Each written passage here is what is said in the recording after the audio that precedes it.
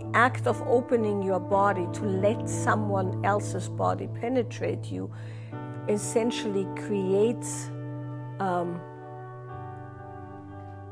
like a energetic breaking of a seal, right?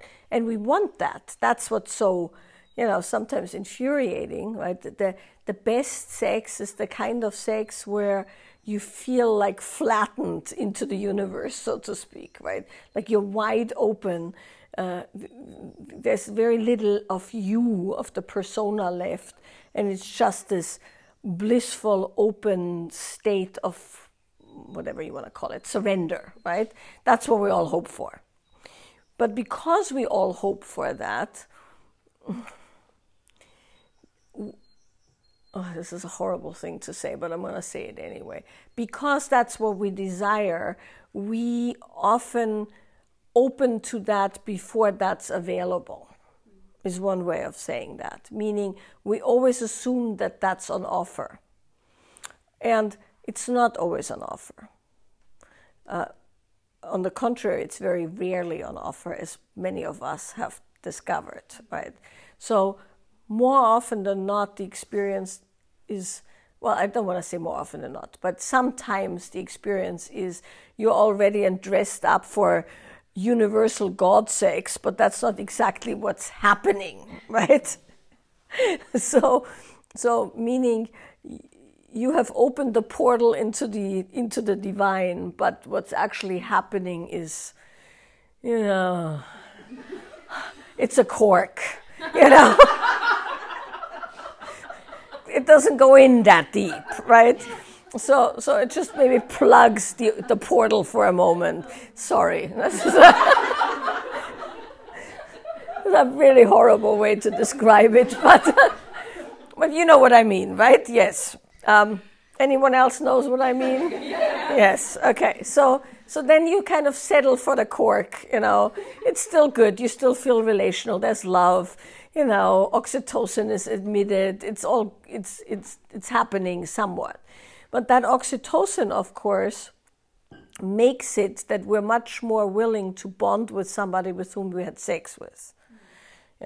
If you would take the sex out of the equation, very often you kind of go 3 weeks or 4 weeks along or however long along, and you're like, yeah, no, But once the bonding has happened, once all the hormones happen, and then you of course have, imprints and all kinds of considerations beyond that. But I'm just now talking imprint via sex, right? So then, through whatever miracle or this, or misfortune, we never know what it is, you find somebody who, oh God, now I'm going to run out of metaphors, who has a cork oak instead of a cork.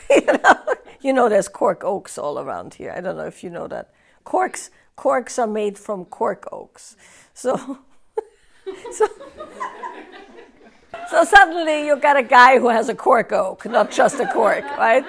So it's a much deeper imprint. It's a much deeper penetration. It opens you more energetically, and it reaches further into that portal into the universe. Maybe you get an occasional glimpse of what's out there. So that deeper imprint is now the deepest you've reached into the universe, so to speak, and it leaves a shape.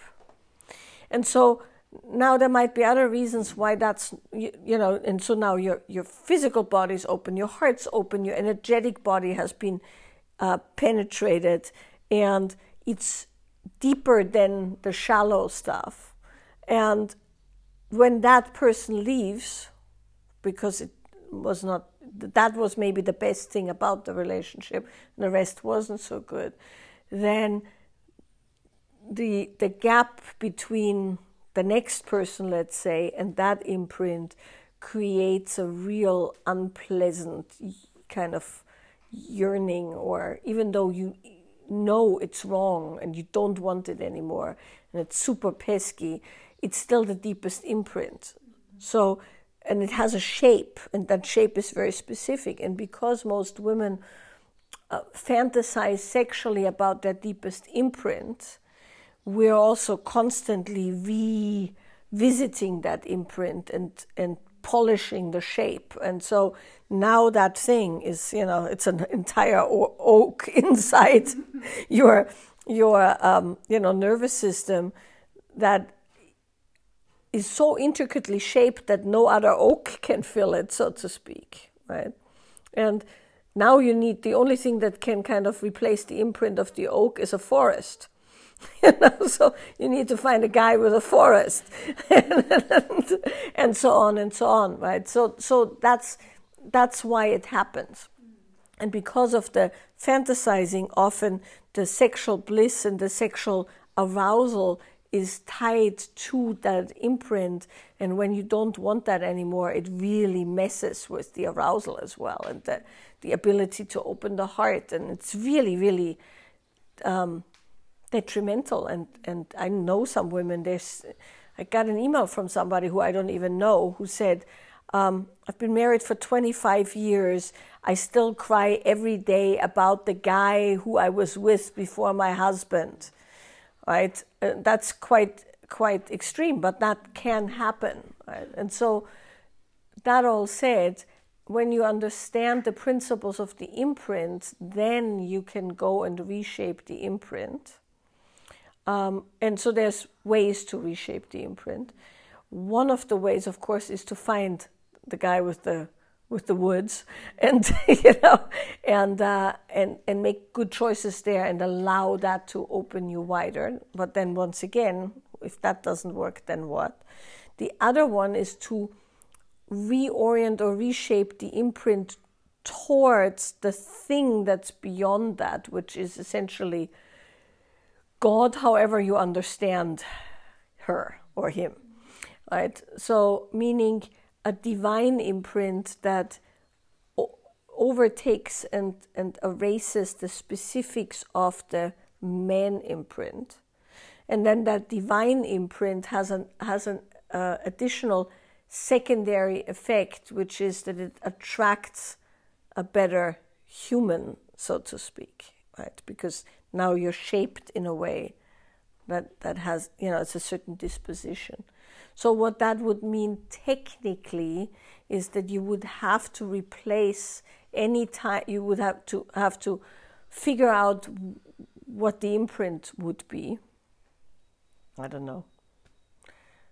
Jesus, Buddha, Shiva, an actual tree, could be nature, whatever, right? So something that when you see it holds the divine in your disposition.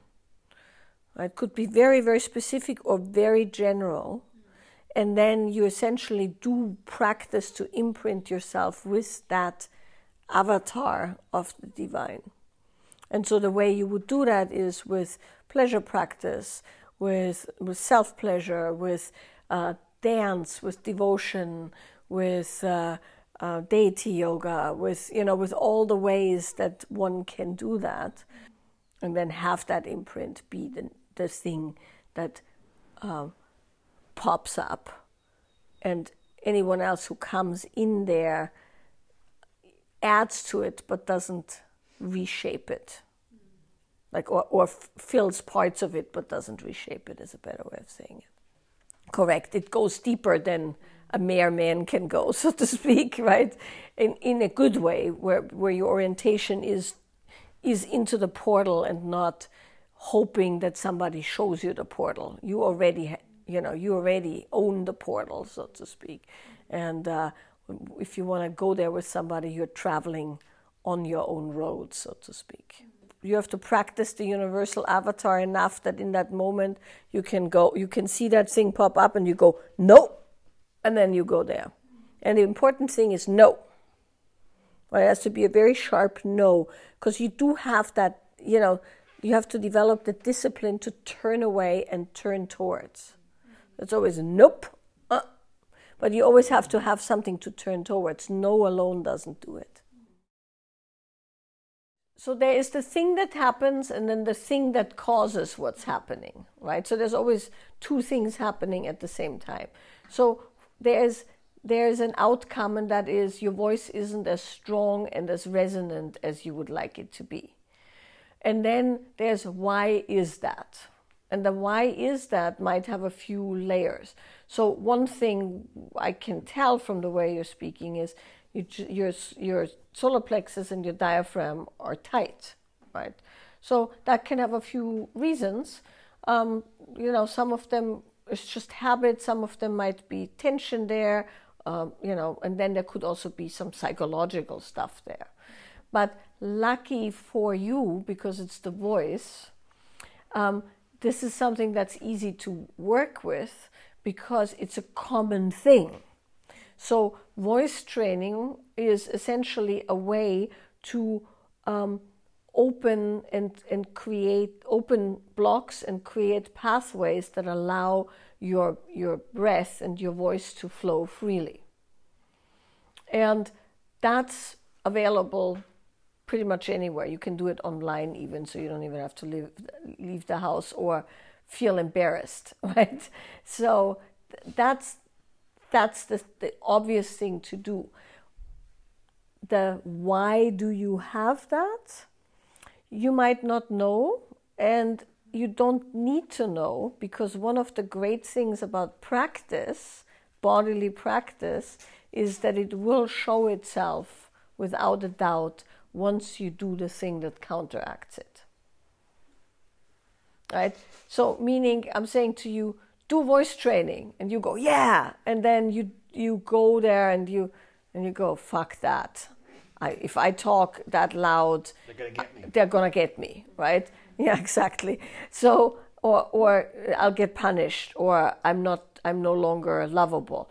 Well, then you go, right? And then you go, yeah, and you deal with that part, in a more psychological way, but you continue the voice training while you address what's underneath. But you won't know what's underneath till you do the voice training.